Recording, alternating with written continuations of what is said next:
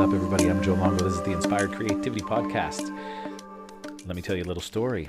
I just recorded the whole intro. I thought it was probably one of the best intros ever. I'm just joking. It was a good intro, and I didn't hit record. I was just literally sitting here talking to myself and didn't hit the record button. So that's cool when that happens, right? This week on the podcast, I'm talking with my good friend Noah Julian. Noah is a Philadelphia yoga and movement instructor. He's absolutely brilliant, one of the kindest souls that I know, super creative, super intelligent, filled with love and knowledge. So it's a joy to have Noah back on the podcast. And we just have a conversation. I couldn't even tell you what our conversation was about because we just sat down in my living room, hit record, and just started talking about all the things. So I hope you enjoy it. But before we jump into the episode, I want to tell you about a couple things that I have going on. On Tuesday nights, I am now hosting a live streaming $5 meditation class. If you're in the Philadelphia area, you're welcome to join us in our in-studio audience in my living room. If you're anywhere else on planet Earth and you want to join us, the link is on my website, inspiredcreatemanifest.com. It is also on all of my social media platforms. It's $5. It's a Zoom call.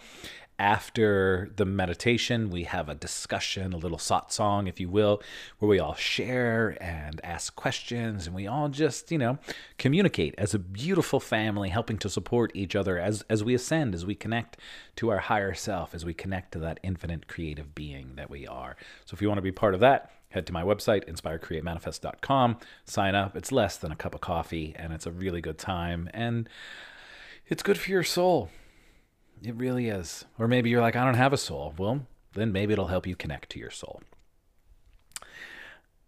On Wednesday nights, I teach a Kundalini and meditation class at Yoga Brain in East Falls from 6 to 7 p.m. We do Yoga Kriya, and then at the end of the class, we do some kind of yummy meditation to really send you into outer space, again, connecting to your higher self. On March 20th, I'm teaching a workshop called Bridging the Gap of Ascension with my dear friend Amy Spicer. This is a 2.5-hour workshop where we're going to be clearing your energy, anchoring you to the earth, connecting you to the sovereign being that you are, and connecting you to your higher self. It is going to be a power house of energy flowing through Shantil Yoga that night. So if you want to join us, again, you can head to my website or go to the Shantil Yoga website and register there. For some reason, I'm talking really fast as if I'm doing an Instagram story. I suppose I should slow down and just breathe, right?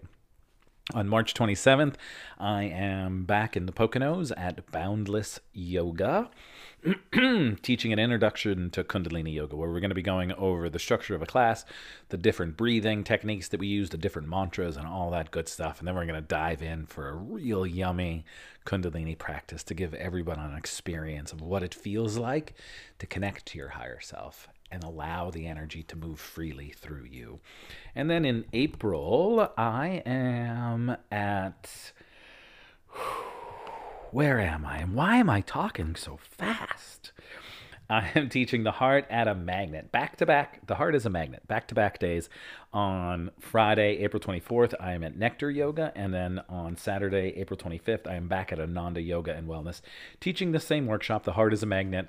This is a workshop that activates your superpowers. And I know that might sound batshit crazy, but it is an amazing practice to connect you to your heart, to connect you to your mind in this cohesive way that everything can start functioning, that I'm saying this a lot, that's going to connect you to your higher self. That is what this is all about, connecting you to you. Not connecting you to a teacher, not connecting you to me, not connecting you to your mom and dad, but connecting you to yourself so you can be the sovereign being that you are, so you can live your truth, so you can let go of the shit that no longer serves you, and you can live the life that you've been put on this planet to live.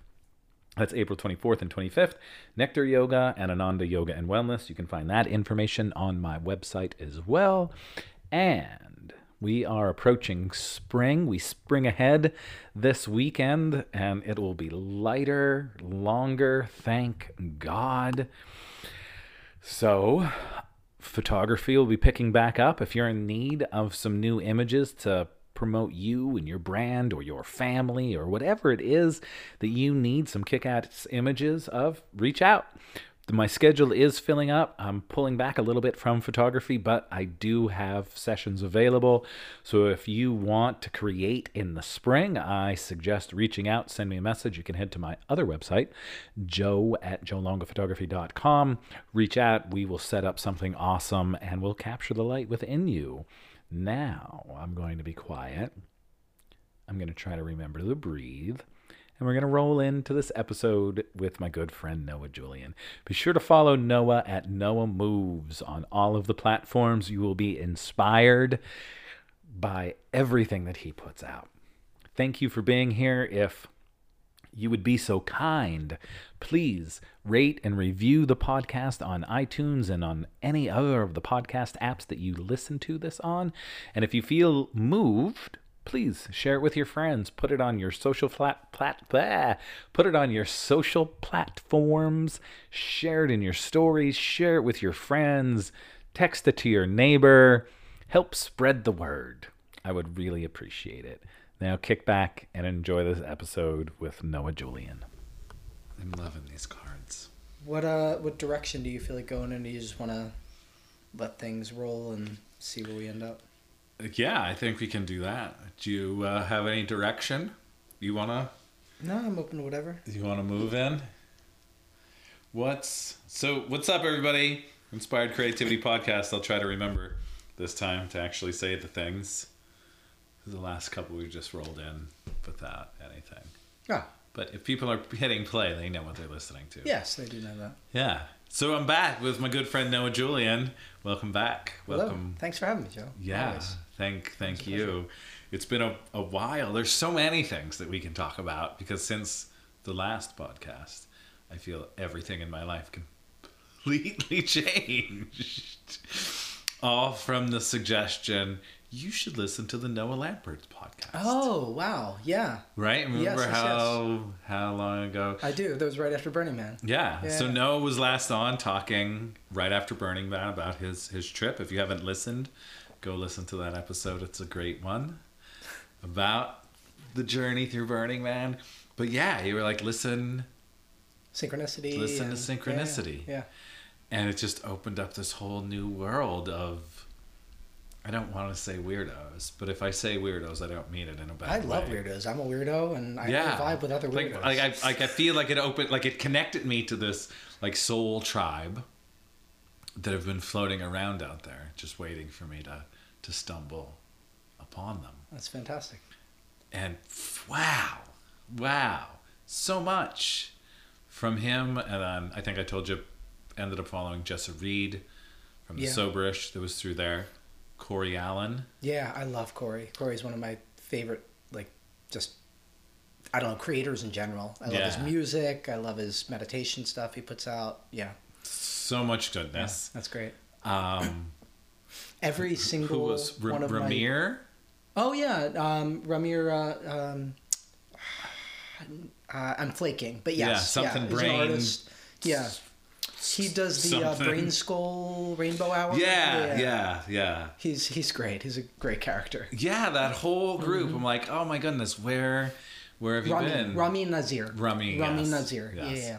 Also brilliant artist. Oh yeah, I love his art. He's prolific too. He puts out new art every day. Oh really? Everything he puts out is brand new every day. Wow. Yeah, I heard him talking about that one day. How he made a decision that every day I'm going to put out a new piece.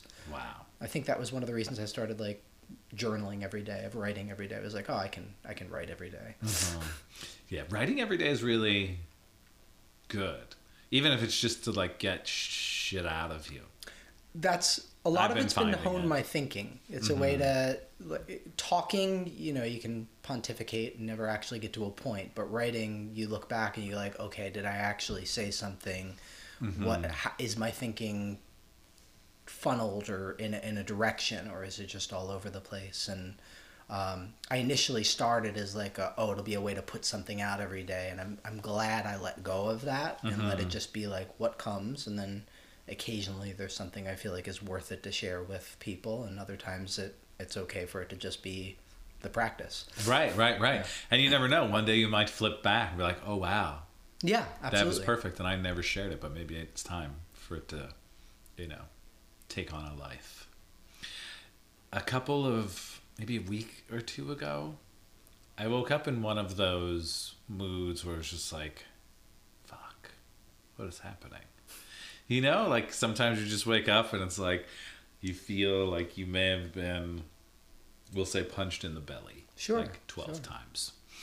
And I came down here, I did some meditation, and even after meditating, I still felt like, why do I feel like a big ball of crap, So I'm making my coffee, and I decided I've been listening to, kind of very slowly, Gabby Bernstein's latest book, Super Attractor. It's all about manifesting, but really being in a space of joy and love, because then that's where we can start, flowing. So I'm standing in my kitchen making all my coffee, and I hit play, and she starts talking about gratitude and just, the practice of having a gratitude journal and just like writing a page. I literally, once the coffee was made, I came in here, I sat down, and I did one page of just gratitude. Within seconds of finishing the page, I felt completely different. Yeah. Like everything had shifted, and I was just like, oh, right. Even though I woke up feeling like I got punched in the belly a million times, I'm actually like really grateful for everything I have. And just that little one-page practice shifted completely how I felt. Sure. Like, why don't I do this every day? Yeah, I fall in and out of that practice myself. That and loving kindness meditation, they're two that I like. I do for a few days and then return to 2 months later, and they never quite catch the rhythm of some of my other practices, but they're so valuable. Do you think we find ourselves tapping into practices like that as like a safety reed, like a almost like a lifeline? Like we're like, oh shit, like I'm really at the bottom, I should probably do this. And then we get into a good space, and then we stop doing those things that keep us in a good space, and it's like, oh, like then you wake up and you're like, man, there are those belly punches. Yeah. Now I got to go back to my practice. What do you think it is with the human that allows us to forget so easily? Well, I don't know. I mean, with me, I feel like I have so many practices that occasionally a new one can feel like an indulgence, even if it is something that's very valuable and does help my life. It's like carving out time for another individual self-exploration can feel like self-indulgence a little bit further. So that's where it comes from for me personally with that, is that I don't have a problem creating practices. I have a problem with them being things that are directly transferable into the rest of my life, and that is, but maybe not as immediately directly, and sometimes it can be an excuse to not engage with the world, to engage with another practice, and that's my reasoning behind it. Right. Speaking of your practice, because you do definitely have a practice. I have a lot of them. You put a blog post out yesterday, 2 days ago, maybe a couple days ago, about your daily practice, and then it's been like the lifespan of a small child. Well, I said that for 34 years I've had a focus practice. I think that's what I had put out. Is that I was listening to I was actually listening to a Corey Allen podcast that I really enjoyed, and I liked the guest, and I thought 90% of what he said was fantastic and brilliant, and I totally agreed. And as will happen when someone is passionate about what they do, sometimes the other 10% is how anybody who's doing something different is doing it wrong.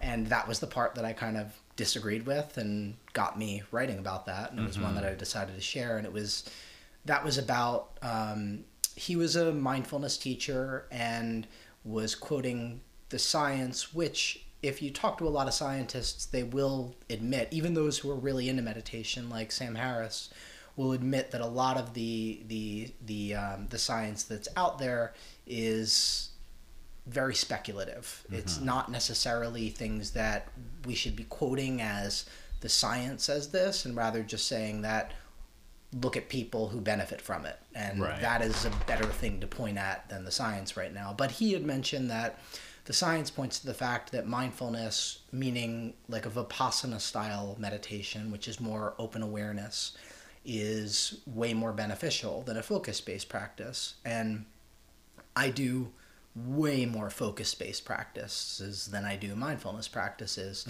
And so it was kind of a look at the fact that I think one of the lines that I think is most useful was that he said a mindfulness practice will allow you to pay attention to where your thoughts are coming from versus a focus-based practice, which will allow you to channel which thought you want to focus on.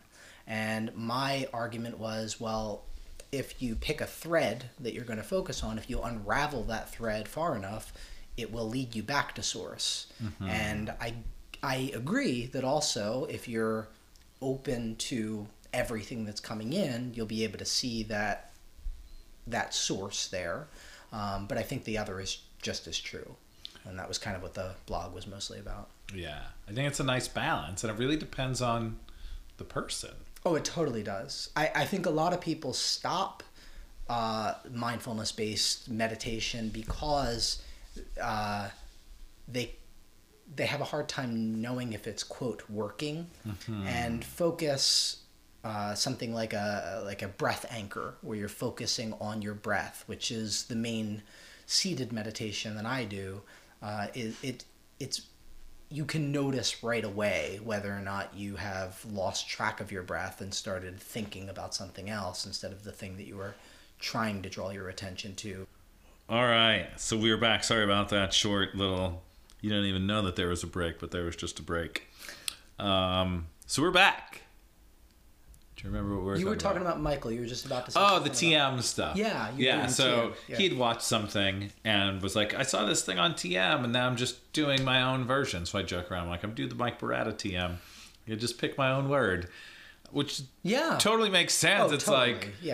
I mean, God bless the TM marketing people that have literally, have been able to sell this. Come sit down and breathe, and I'm going to give you a word. Where should I bill you for that? But whatever, we should all be getting paid.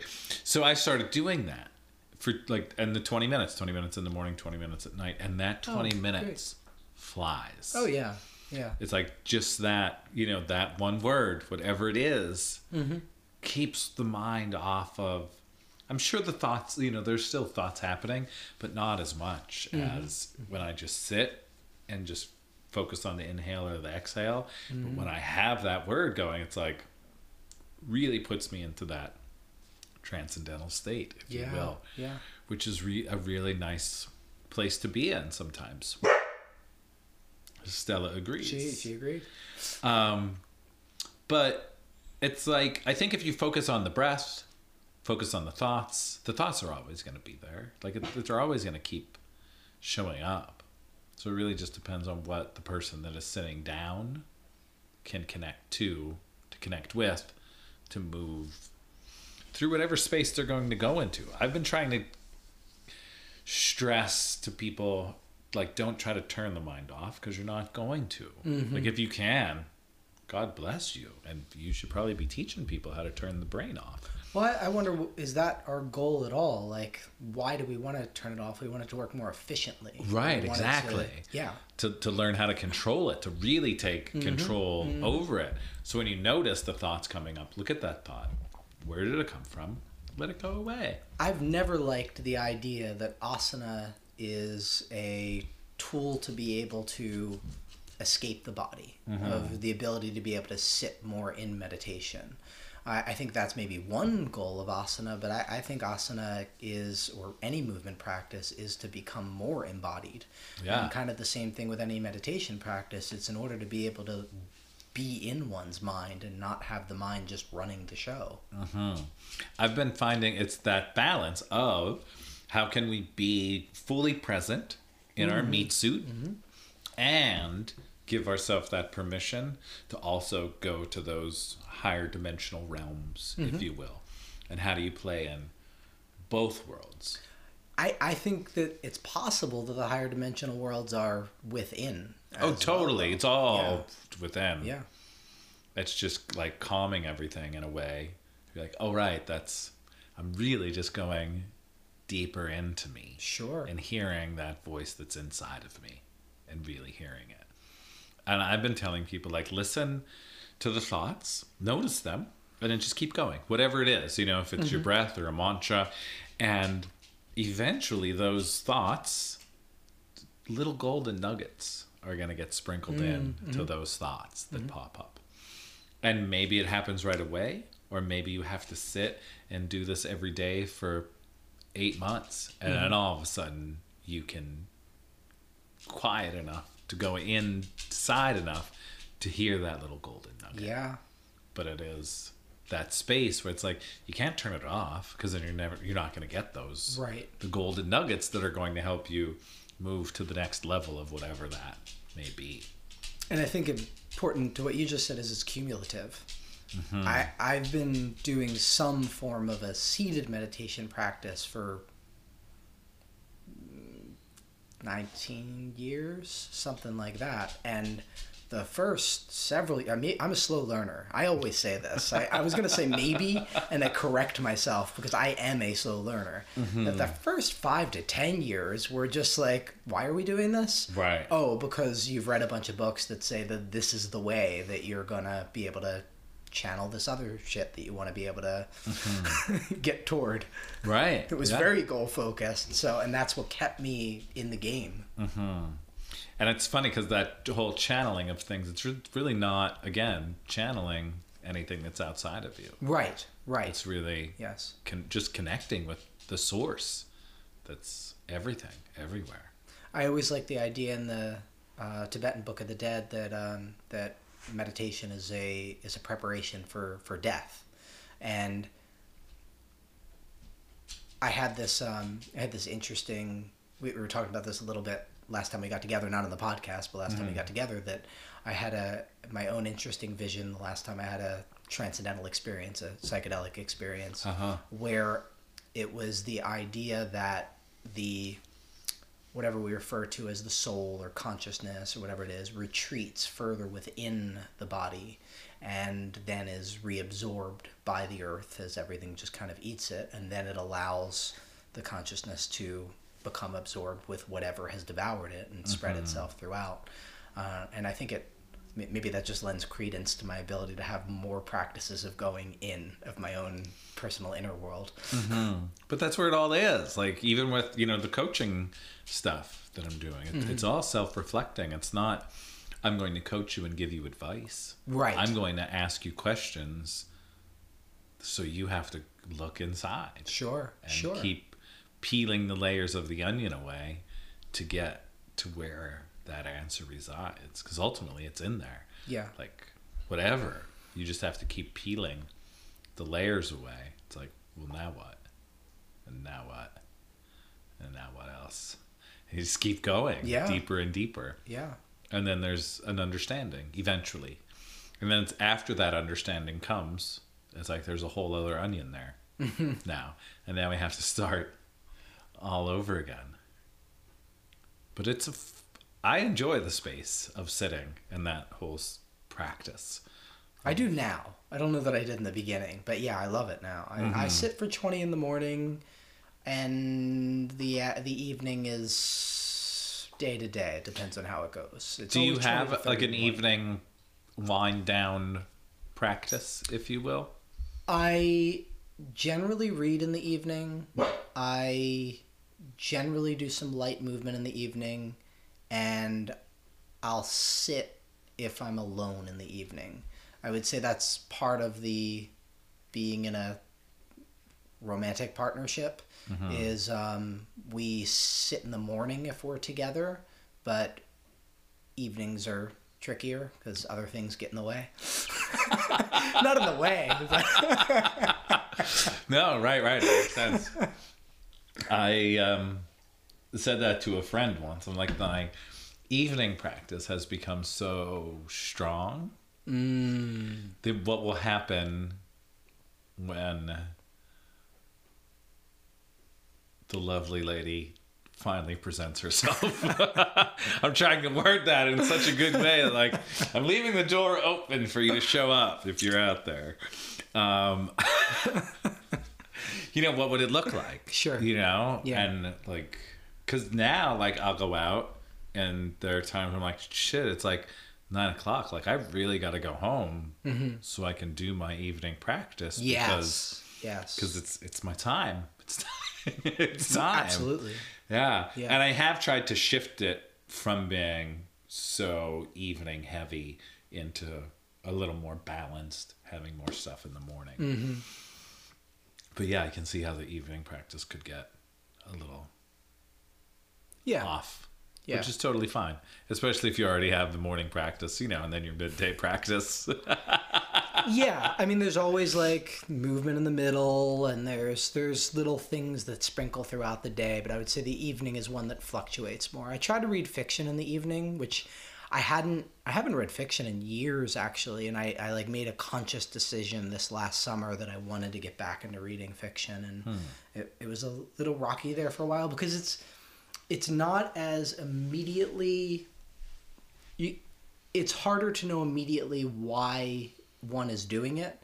If you're reading nonfiction, it's like, oh, this is tangible things that I could take into the rest of my life, that I can share with my students or with my community or whatever, whereas fiction feels slightly more ambiguous as to what it is bringing, at least initially. I think once you get into something, you could be like, oh, you can draw parallels to life and situation.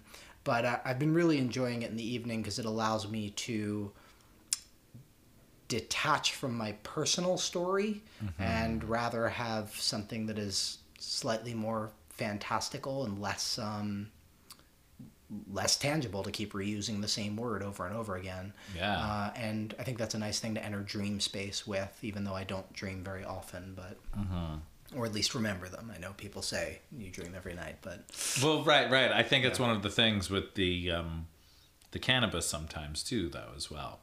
You know, I'm actually fasting right now from cannabis, but even when I do, I don't get the dreams right back. Like, people always say, like, oh, when you fast, like, the dreams come back full force. I don't get that. And I didn't when I was younger, because I only became a regular cannabis smoker, like, 7 years ago. Right. And when I do, before that, I didn't feel like I dreamed a lot. And when I fast now, I know more than usual. Yeah. And I think the last time we were hanging out, we were talking about visualization. And did you say you're not really I'm not visually... much of a visualizer. Yeah. So that could be part of it as well. Yeah. Yeah, I tend to... I'll get feeling and I'll get other sensations that come up, but visual is not my strongest one. I'll hear things before I'll get, like, visuals. Even with like... heightened psychedelic experiences, it's often been more voice type of things that I've had than visual things that have come up. Yeah, interesting. That's probably definitely the dreamscape as well. Then that's a good.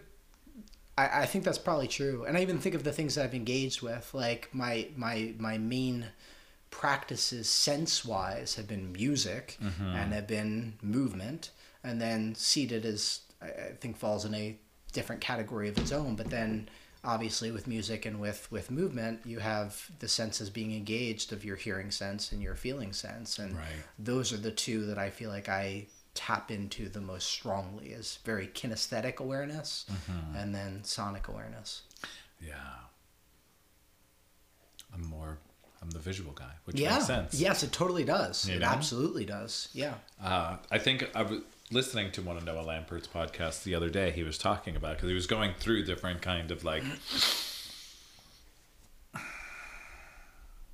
manifestation-ish techniques, different things to do. And he was like, I know I'm going to get to a spot where I explain how to do this for the people that aren't visual, because I'm getting like emails from people just saying, I'm just not that kind of person. So you're telling me to visualize looking in a mirror and seeing myself and then gifting myself these things. I can't even. And it wasn't literally until that time, like, oh wow, people, that isn't here for everybody. Like it really, yeah, it is a gift in a way, just to be able to visualize things. Yeah. But he had said, he was like, so for the people that can't, that don't have that, invite a friend into your mind as if you're having a conversation with your friend. Or your friend is like saying, hey, Noah, it's so awesome that you did whatever it is that you want to do. Like you have that kind of like interaction-ish happening, even if you can't see them. He was like, you invite like another party into the creative process. So it's like you're having that conversation. So it's like stimulating something in there. Yeah. It's a lot though. It's all like we were talking about earlier in the kitchen. It's like processing what energy is what energy, and what does this energy mean that I'm feeling? Yeah. Yeah, sure. Because I think we do these practices that will heighten our awareness of things, but then it's like really getting an understanding of what it all means. See, I can attach meaning to anything, and I think that's the human thing, is like we're such meaning making creatures.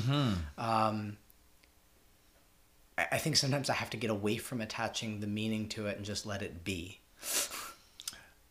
instead of needing it to mean something. Well, right. I think what I'm saying is like sometimes you'll meet someone and there'll be that energy, and you're like, I know for me, I question the energy. Like, what does this energy mean? Should I explore this energy, or should I move away from this energy? Is this energy that I'm supposed to help, like, grow? Or is this energy I'm supposed to love? I don't know. Like, it's kind of like, because sometimes you just, like, feel, and I'm moving my hands back and forth, because this is totally where I feel all my energy anymore. My hands, like, coming together. It was just like, what is this ball of energy? What does this mean? What does it all mean? Yeah. I'm very much in a space right now of, I wish I could remember the quote exactly as it said and who said it. I know I have it saved on my phone, so maybe I should look it up, but it's sometimes one's purpose is just waiting for the next purpose to arrive and not looking for it, is basically the gist of it. And I feel like I've kind of been in that for a couple years now, as I'm just kind of in the liminal space of just don't keep needing to grasp for purpose or things, and just kind of allow things to just be right now. And I think that's a nice space to allow those things to just arise. But it's I think it's very possible. I don't want to say it's very easy, but it's very possible for me to want to grab onto something, to have like a sense of like, oh, this is it. This is my purpose, rather than just the day-to-day of just living life. And just if something is there that suddenly feels like it's worth engaging with as purpose outside of just my habitual living, which I like my habitual living, just allow it to be. Just kind of just, a thing that I've been saying a lot lately is like, I don't need to do, I just want to be right now. Yeah, it's beautiful. It's hard, I think, as well. I've been, so it's not out yet. It'll be out this week. This is so trippy to try to say. So last week's episode that isn't out yet, but is out. Wow. Time, space, reality. Yeah. Anyway. Things that happened for you that haven't happened for everyone else. Right, exactly. Things that have happened in my reality that have not happened in your reality yet. I'm going to talk about because there might be in your reality now. But the last week episode with all of the amazing ladies from the Ascended Entrepreneur School and all of the energy work that they did for me, I feel as if I'm in the space of now integrating it all. And just allowing it to do and go and be wherever it needs to be within me. But it's also like, what does that even mean? Sure. Absolutely. And how do you just be? How do you integrate it? so it moves freely through me. So I get the full benefit of it. And it's that space of like, I'm just going to be right now and literally just be. Yeah. But when I move into that space of just being, that's like an uncomfortable space. Yeah. For me. Yeah. To be in. Because I feel like something is happening, but I don't know what is happening. That might sound crazy. No, not at all. You know what I mean? Like, I can feel the things, yeah. but it's like, okay, but I don't want to just be. Like, I want everything to be sure right now. And then there's a huge part of me that feels like I need to be in a full body cast that's just holding me in this position so nothing moves. In the present, not in the future. Yeah. Yeah. And everything just stays still. So all of my bones are healing, all of the energetic downloads are integrating the way they need to go, and I can't do anything to mess it up because I'm in this full body cast. But I'm not. I'm in this human form, and I have to move around and allow whatever to happen while my mind keeps saying, what's happening? I don't know. I don't know whether the pressures are external or internal, but they definitely are cultural. Is that I usually feel like when I'm being, I'm not, quote, doing what I should be doing. Like there's these shoulds that they're not, they might be self-imposed, but they're definitely attached to the baggage of like the world that we live in. That if you're not producing, then you're not worth it. You're not worth anything. And that's why I can have, like I was saying to you before we started recording, like I could have a week like last week that's the lightest week that I've had in a long time. And I've been dying for that light week just to relax and be able to like, you know what, I want to be able to go walk in the woods and do some of the other things that aren't my habitual daily things, but are things that I like to do, and wasn't able to rest in it because it's like, well, what are you doing? What are you producing? What are you giving back to everyone else? And it's like, I don't need to. Right. Where do you think that comes from for you? I think at least part of it is just the culture that we live in. Right. I think that is a lot of it. Like I don't think it's necessarily any direct thing of like any specific family or friends, but just like the culture of what we live in. That if, you know, it's very recognizable if you live in like New York, where it's like, what the fuck, you're taking too much time crossing the street, let's go, we got things to do, we got money to make. Right. And so I think that's a lot of it, honestly, is the culture. Do you mostly have clients or classes or workshops on the weekends? I teach. Saturday is a huge day for me, and Sunday fluctuates. So, because I was talking with a friend about this, and I was just like, I just want to like integrate everything that happened last week with all the energetic work, and also just like have a day.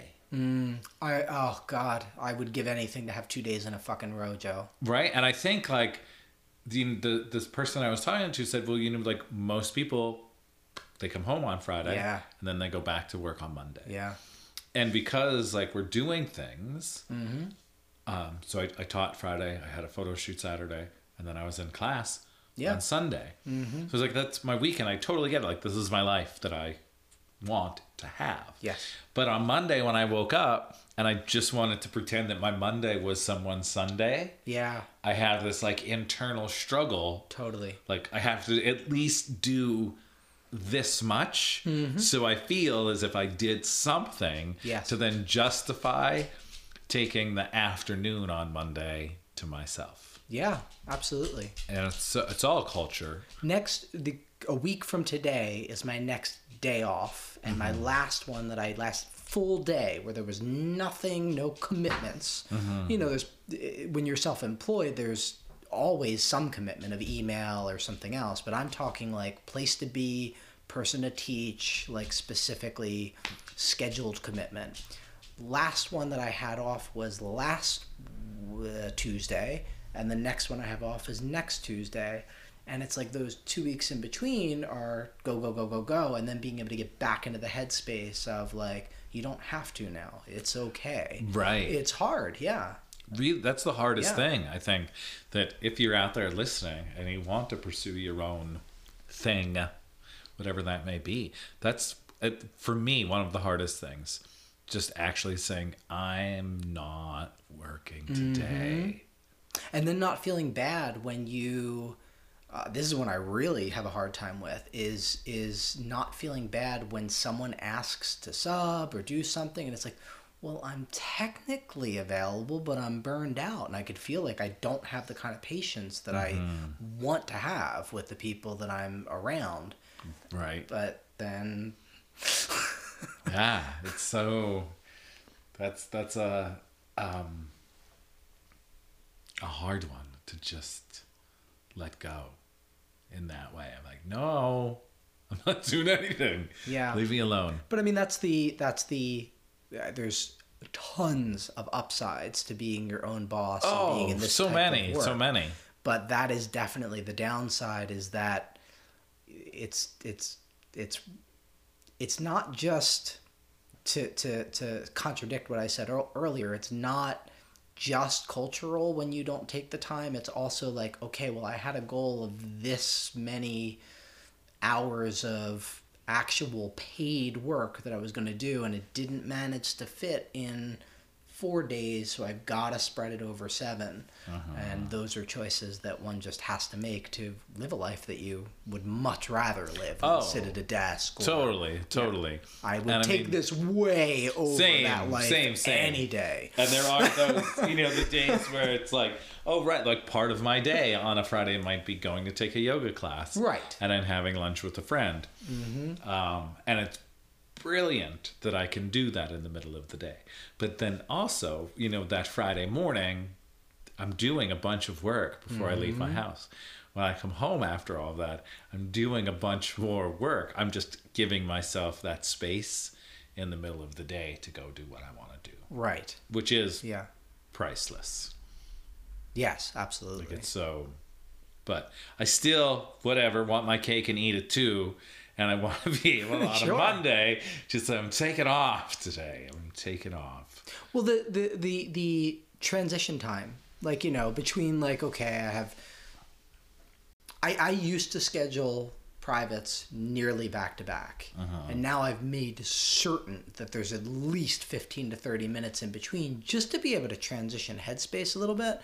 And that goes to the same thing of actually having time off, that if you do manage to get a day off, which come far in between, like 2 weeks or so here and there, half of that day is often spent like, wait a minute, are we sure there's not something that I'm supposed to be doing? Bill that's supposed to be getting paid, or email that's supposed to be responded to, or invoice to studio for this thing or that thing.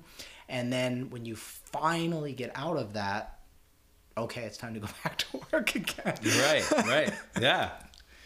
Here's my amazing day off last week. I got health insurance, Joe. Congratulations. First time in a year. That's awesome. I'm proud of you. Thank you. I have to do some stuff with my health insurance. I'm glad you reminded me. Yeah, but I mean, I wouldn't trade this. No, for the absolutely world. Not. And I feel and see it getting better. Yes. Better. More control over everything. And a better understanding of like that, the ability to say no. Yes. I need to say no. Yeah. And the ability to be like, nah, I'm off, and actually be okay with it. But it's been a long process. Yeah. That in and of itself is a practice. Your ability to have and schedule time off and be okay with that and be in it and just be. Right. Like I tell a lot of the people that I work with, when I try to, if you're listening to this, push the importance of a daily practice. And I say, I'm like, I get it. Everyone has a lot of shit going on. And I always preface is like, I know I'm blessed right now with time because it's just me and Stell. Sure. Like we have a lot of time. So at like 1 o'clock in the afternoon, if I'm feeling I need to just sit and breathe, I can, because I have the time. Yeah. But just because I have the time now doesn't mean I'm always going to have the time. And I appreciate the time. So I can talk about how great my daily practice is because I'm blessed with time. But other people will, like, I have kids and family and dog and job and all the things, and where am I going to have that space and time for my daily practice? And part of me sometimes feels bad when I'm like, go to bed earlier, wake up earlier, go to bed later, do something. Yeah. But make the time. And then I try to push that, but then I also come back with, but I know I'm blessed with time. So I understand, but make try to create little nuggets. This is always my argument. Smokers take breaks all day. Right. All day. Yeah. Take a non-smoker break. Like, there's no reason that you can't have 2 minutes, but that's the problem, is that 2 minutes that's nothing. Totally is the germ of or the seed of the beginning of anything at all. Right. Yeah. Yeah, that's interesting. Because for everyone and I used to smoke, I loved the cigarette, and I thoroughly enjoyed taking my cigarette break. And my cigarette break may have only been like 3 minutes, 4 minutes, depending what job I was at, how much I can push. So why not? Cannot the non-smoker be like, I'm going to take a breath break right now, and I'm just going to go pay attention to my breathing for honestly, the next I think that's probably 3 minutes. Big part of the addiction. I mean, I'm sure there's a lot of other things as well, but I think that's a big part of it. It's just you are actually focusing on your breathing in that moment. You are. And you're not really breathing. I was not breathing in good things at all. No, but you're breathing. Yeah. The non-smoker smoke break. Yeah. Go connect to that life force. Right? But that's the thing. Just like, we all have the time. Like, we all have the same amount of time in the day. Sure. It's like, sure. How are you going to use it? What are you going to do? And just, I feel like I'm just bitching now. Sorry, everybody.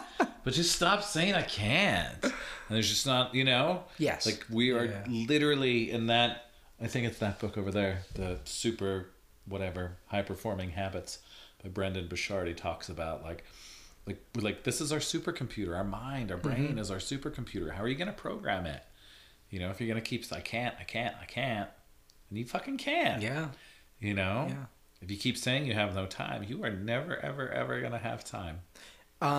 You mentioned Ramin Nazir at the beginning. Have you listened to his podcast, Rainbow Brain Skull? Yeah. He does the 15 seconds of silence in every podcast. He does, yes. He took a little hiatus for a couple months. I haven't listened to him in a little while. Yeah. His new episode just came out with Lacey. I found her through the Soberish podcast. They're all connected. Like, it's this, Oh, yeah. Great little family. But yeah, I forgot that he does that. The quick, just a little bit of... I think it's a nice way just to remind people. There you go. Right. Yeah. Exactly. It's so good. With most of the people that I coach, and I'm trying to put it more into my practice, that before we start, we just take a moment. Nothing. Just breathe. Just, shh. Just like that, everybody. Yeah. And then, you can move into everything. But then it at least gives you that space to regroup all of this energy. Process what does any of this mean? Yeah. Right? What was I just gonna say? Wizards? What about them? I don't know. They show up sometimes. You refer to me as one sometimes. You are a wizard. You're definitely a wizard. I'm a fool. Huh? I'm a fool. You're a fool and a wizard. And a magician. The magician. But a magician is very much like a wizard. Yes. No, I know. I always say as my joke, like, out of the tarot cards, I'm the fool, the hermit, and the magician. Those are my three. The fool is ignorant to what he doesn't know. The magician knows how little he knows. And the hermit goes into his own space so that he doesn't have to expose his ignorance when he... Does it really need to be his ignorance? Maybe he doesn't want to expose his wisdom. It's a little bit of both.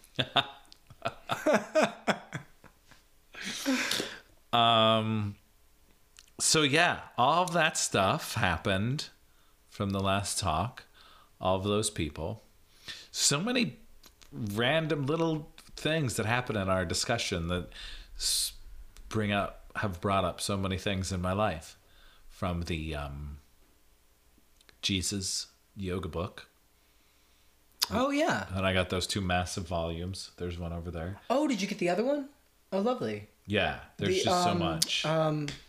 The Yoga of Jesus. Yes. Yeah. Yeah, I loved that book. Yeah, The Second Coming of Christ Within. Yeah. And then Mike just got me, everyone, you can't see it, the Meditating Jesus beautiful. For my birthday. I love that. That is beautiful. Yeah. He had one at his house when I was up this weekend to teach. I was meditating and Jesus was there. I'm like, oh, it was really nice. Because, I have the dollar store Jesus candles. Mm-hmm. But it was really nice to, have that. That is wonderful. That fits your altar very well. Yeah. So then, I went downstairs and I told him, I really enjoyed hanging out with Jesus. Yeah, my bestie got me Jesus. And it's so, we all complain about Amazon and all of it, and Jeff Bezos not paying any taxes. I absolutely need to scale back on my Amazon. I've been scaling. I was really actually quite inspired by, I don't know if she goes by Diana or Deanna right now, but Diana. But mm-hmm. Yeah, I really appreciated that, because I have areas that I've made firm boundaries around mm-hmm. supporting the machines that I think are part of the problem with our world. But Amazon is unfortunately one where I haven't created, I think, enough boundaries around, and I've been trying to make more and more lately. Mm-hmm. What's so interesting, because even as we talked on that episode, on the bottom of that statue, it has Meditating Christ, Heart of Something.com, the website on mm-hmm, the bottom of it. You go to that website, it automatically directs you right to the sales page on Amazon. No shit. To buy it. Oh, that's disappointing. Yeah. So, and now granted, this all happened on Friday. Mike ordered that for me on Friday night, and it was here Sunday morning. Yeah. Which is oh man. Yeah. It's a beautiful system they have in place. Can you pay your taxes? Can you help the rest of society? Well, and also, I can remember, I guess about 15 years ago now, when I had friends that were protesting the Walmart that was getting put up in Deptford, New Jersey, or something like that, and Amazon is larger than that, and it's the same stuff that they were protesting mm-hmm. of hiring people and then putting other things out of business and then not paying them enough and not giving workers breaks. And yeah, so it is I don't know, that fine line. But I've always been, especially because Target is right there. Not that Target is the best mm-hmm. place mm-hmm. in the mm-hmm. world, but if I need my toilet paper, I'll go to Target and not order my toilet paper. I had a year Amazon. Of my life where I committed myself to going to 7 different stores that were that's it, I'm supporting independent. And I spent so much of my time and gas and everything else trying to go to 7 different places that it was I don't have time to make a living or foster friendships or do the other things that one has to do. Right. So how do you navigate that? Because it's I don't have them anymore. I just finished the last box, but I was in this great little store on South Street. I can't think of the name of it. Something with eyes. Oh, the Eyes Gallery. Yes. Yeah. Yes. I love it in there. Beautiful. And I thought I was buying one kind of incense, and accidentally, on purpose, I bought this white sage incense. Mm-hmm. I think I thought I was getting, I don't know what I thought I was getting. But I came home and oh, this is not what I wanted. Mm-hmm, mm-hmm. But it was so good. It just smelled so good. And I'm fuck, this little pack cost me $6. Mm-hmm. So I Googled it, took me to Amazon. I got a case of it for $13.99. And part of me felt bad, but I'm it's $13.99. I just got 12 of these little packs that I paid $6 for. Mm-hmm. Yeah, but I think that's part of the problem of where we've progressed to in society of we can always have more. Well, right, but it's like, I know I'm shopping in bulk, but look at how much money I just saved. Sure. But that's probably also because of the corporation growing beyond its means. Right. Or beyond society's means. Maybe not its means. It has plenty of means to keep growing. Right. Life. Well, I wonder people that rail against like universal basic income or something like that, because it would be absolutely fine if Amazon existed, if we were able to eliminate the need for people to go do tedious jobs that aren't needed anymore. Right. But do you think people would really ever be okay with that? Who are the people that you're saying might not be okay with it? So the whole idea of universal based income, or let's just say healthcare for us. I've noticed some friends of mine putting out some smart ass I've seen posts. But in a way, just saying, hey, we can spend all of this money on the war machine. Why can't we do this? I mean, I totally agree. Why can't we do that? Yeah. And they're saying it in a fun way. And the people are commenting saying, well, why can't you just buy it yourself? Why does the government need to buy it for you? You know, like the people that will argue. What I don't understand is if you're arguing against somebody actually saying that we are putting the money toward the war machine, why are you okay with that? Right. I think it's just an unawareness of the amount of money that is being spent on ridiculous things. Just assuming, we need to be safe. I think it's team mentality. Yeah. I think it's like, this is what my team believes. And I mean, the same argument obviously can be made for people that feel the way that I feel, of universal basic income and Medicare for all and things like this. But my team is making the argument that people shouldn't be being killed for your ability to have Amazon. I don't quite even know what the argument is for that. Right. But it in a way, it's almost like, well, I had to do it this way for so long, so you should have to do it as well. Oh, yes. Instead of just being like, no, but we've progressed, we've evolved, technology is at this space, and we can all be okay. So you got to let that past story go. Good job for all of the work you put in and for your effort. Yeah. So here's a great, I think, tag onto that one is, yes, I graduated from a music school. A completely useless degree, mind you, with close to $100,000 in debt. Thankfully, I had family that helped out and retired and got money, and then I also have been paying it. And this year, at 30, what am I now? I'm going to be 39 this year. At 39, I'm about to pay off the rest of my student loan debt. Does that mean that I don't think people moving forward should not be alleviated of this awful burden that I was set with for that long? No, I definitely think they should be alleviated of it. But I know peers that feel like just pissed off. It's like, I had to go through it. Why shouldn't you? It's like, right. Because it was a really fucked up situation that held me down, and I got sick and didn't have health insurance, and it totally made me become dependent upon other people who had their lives disrupted, and it's a system that doesn't need to continue in the way it is, because it doesn't work. Right. It's like, where in the... is it even the brain? Like, where does this... how could some people just be so like, well, I had to do it. I had to, deal with that, and it sucked for me, so why should it be better for you? Like, that whole mentality of, like, everything just is supposed to suck and be hard. But it doesn't. It doesn't have to suck or be hard anymore if we fix what was broken. And sorry that you had to live through the broken phase of things, but that doesn't mean we should keep things broken forever. Yeah. Because unfortunately you paid your way through the broken phase right. of this life.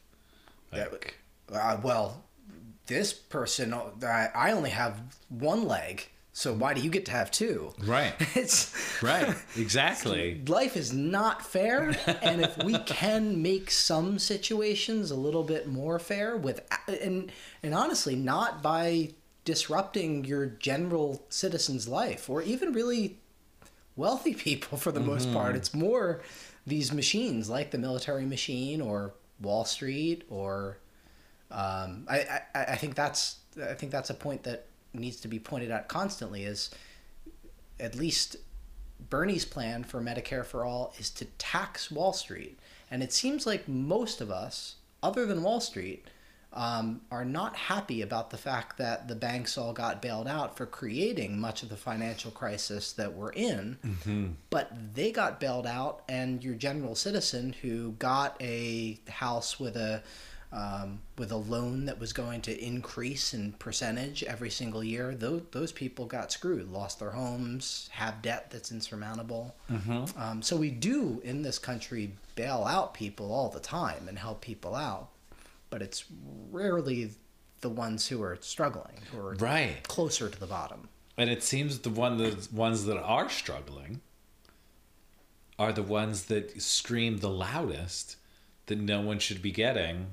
Oh, I think it happens on both ends of the spectrum. I think that's the trick that gets played by the people at the top. Mm-hmm. It's a lot of the classism and racism and a lot of the other things that have existed in this country. I think it's the game and the trick that's played by the people at the top in order to keep the plebs at the bottom. Yeah, and bickering with one another. Yeah, exactly. Instead of just saying, oh, no, we're all getting kicked in the nuts right now. Like, all of us, please realize that. Yeah. That's, I think, the part of this whole game that we're living in that bothers me the most. That the people that are typically... Yeah, and the people that are typically getting taken advantage of the most don't even realize... Yeah. That they're the ones that are being, made the pawn, if you will. Mm-hmm, mm-hmm. And kind of just blindly follow along with this. Well, why should you get your health care for free? Pay for it. Why do you get to go to school for free? Mm-hmm. Mm-hmm. Like, no, so do you.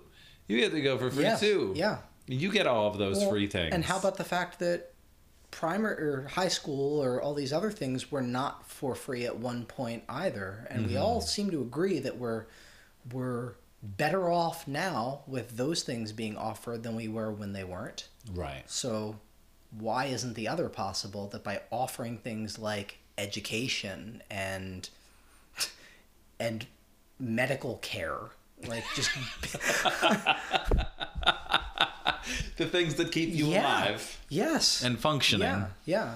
That I like Joe Rogan's line that he always says of like, a society with less losers. That seems to be a thing that we should all be kind of after. Is like help people out who are losing, and the idea loser kind of attaches to it that it's somebody that did something wrong. But loser just means that you are losing. Right. It doesn't mean that you did something wrong. Mm-hmm. Plenty of games are fixed, and this is definitely a rigged game. Right. So how do we wake people up to the rigging? Oof, I don't know that. I'm not gonna take that charge.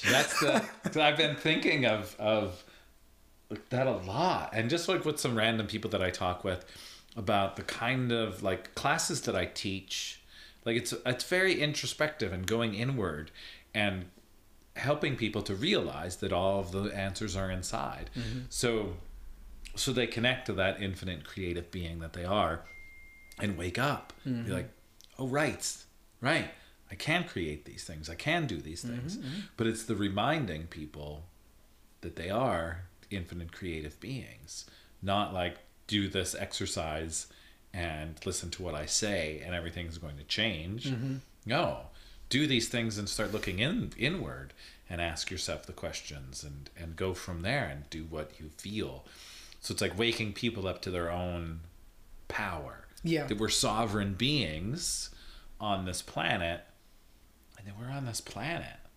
Like, just think about, we're on this fucking rock flying around in space. Yeah. Like, what do you want to do? Do it. Well, and by all being on this planet, can't we all be on the same team? Right, and rather than it be a game where we're competing with one another, like... Because what are you really competing for? Yeah. That the one slice of the pie or something. I don't quite know. Right. When did the pie get so small? I wonder when we're going to start to investigate what, like, the mission statement is. Like, you know, we say as a country, life, liberty, and the pursuit of happiness. Well, if those actually are our ideals, our general moral, and then everything else is just built off of that, well, life, Medicare for all, that certainly falls into that. That if someone gets sick, they're entitled to the means that we have available to us to have life. And, okay, if we don't have the means, then obviously they don't have that, but they're entitled to that as one of the mission statements of our country. Freedom, liberty. If you're not harming anyone else, like, okay, why don't you have your own liberty? And the pursuit of happiness is not tying someone's hands behind their back and stopping them from being able to pursue happiness, like giving them a loan that is beyond their ability to be able to repay it. And I know there's that complaint, well, then they should never take it. But if someone needs we have a homeless problem in this country that is growingly insane. And once you have nothing, your ability to be able to climb out of that pit, like the person who has $100 has a much better chance of getting to $150 than the person who has $0 getting to 10. Yeah. I think it's honestly just investigating, like, what do we collectively actually want? Like, is this the mission statement? Because we'll make all these other arguments that really have nothing to do with what the initial idea is of a nation or of a group. Right. Do you think it's too late? I think that we need to recognize that we don't live in the same space that we lived in 100 years ago or even 10 years ago. Right. I mean, look at even the information that we have available to us now. I personally could not have made even as close to a cogent argument as I can make today 10 years ago because I didn't have access to the information. Right. And granted, my argument still could be improved, but the fact that now we have a phone that we can access everything, yeah, even the disinformation, which I think is really, really interesting. Like there's the two ideas of like dystopia, and one idea of dystopia is that we have information withheld from us. That's like the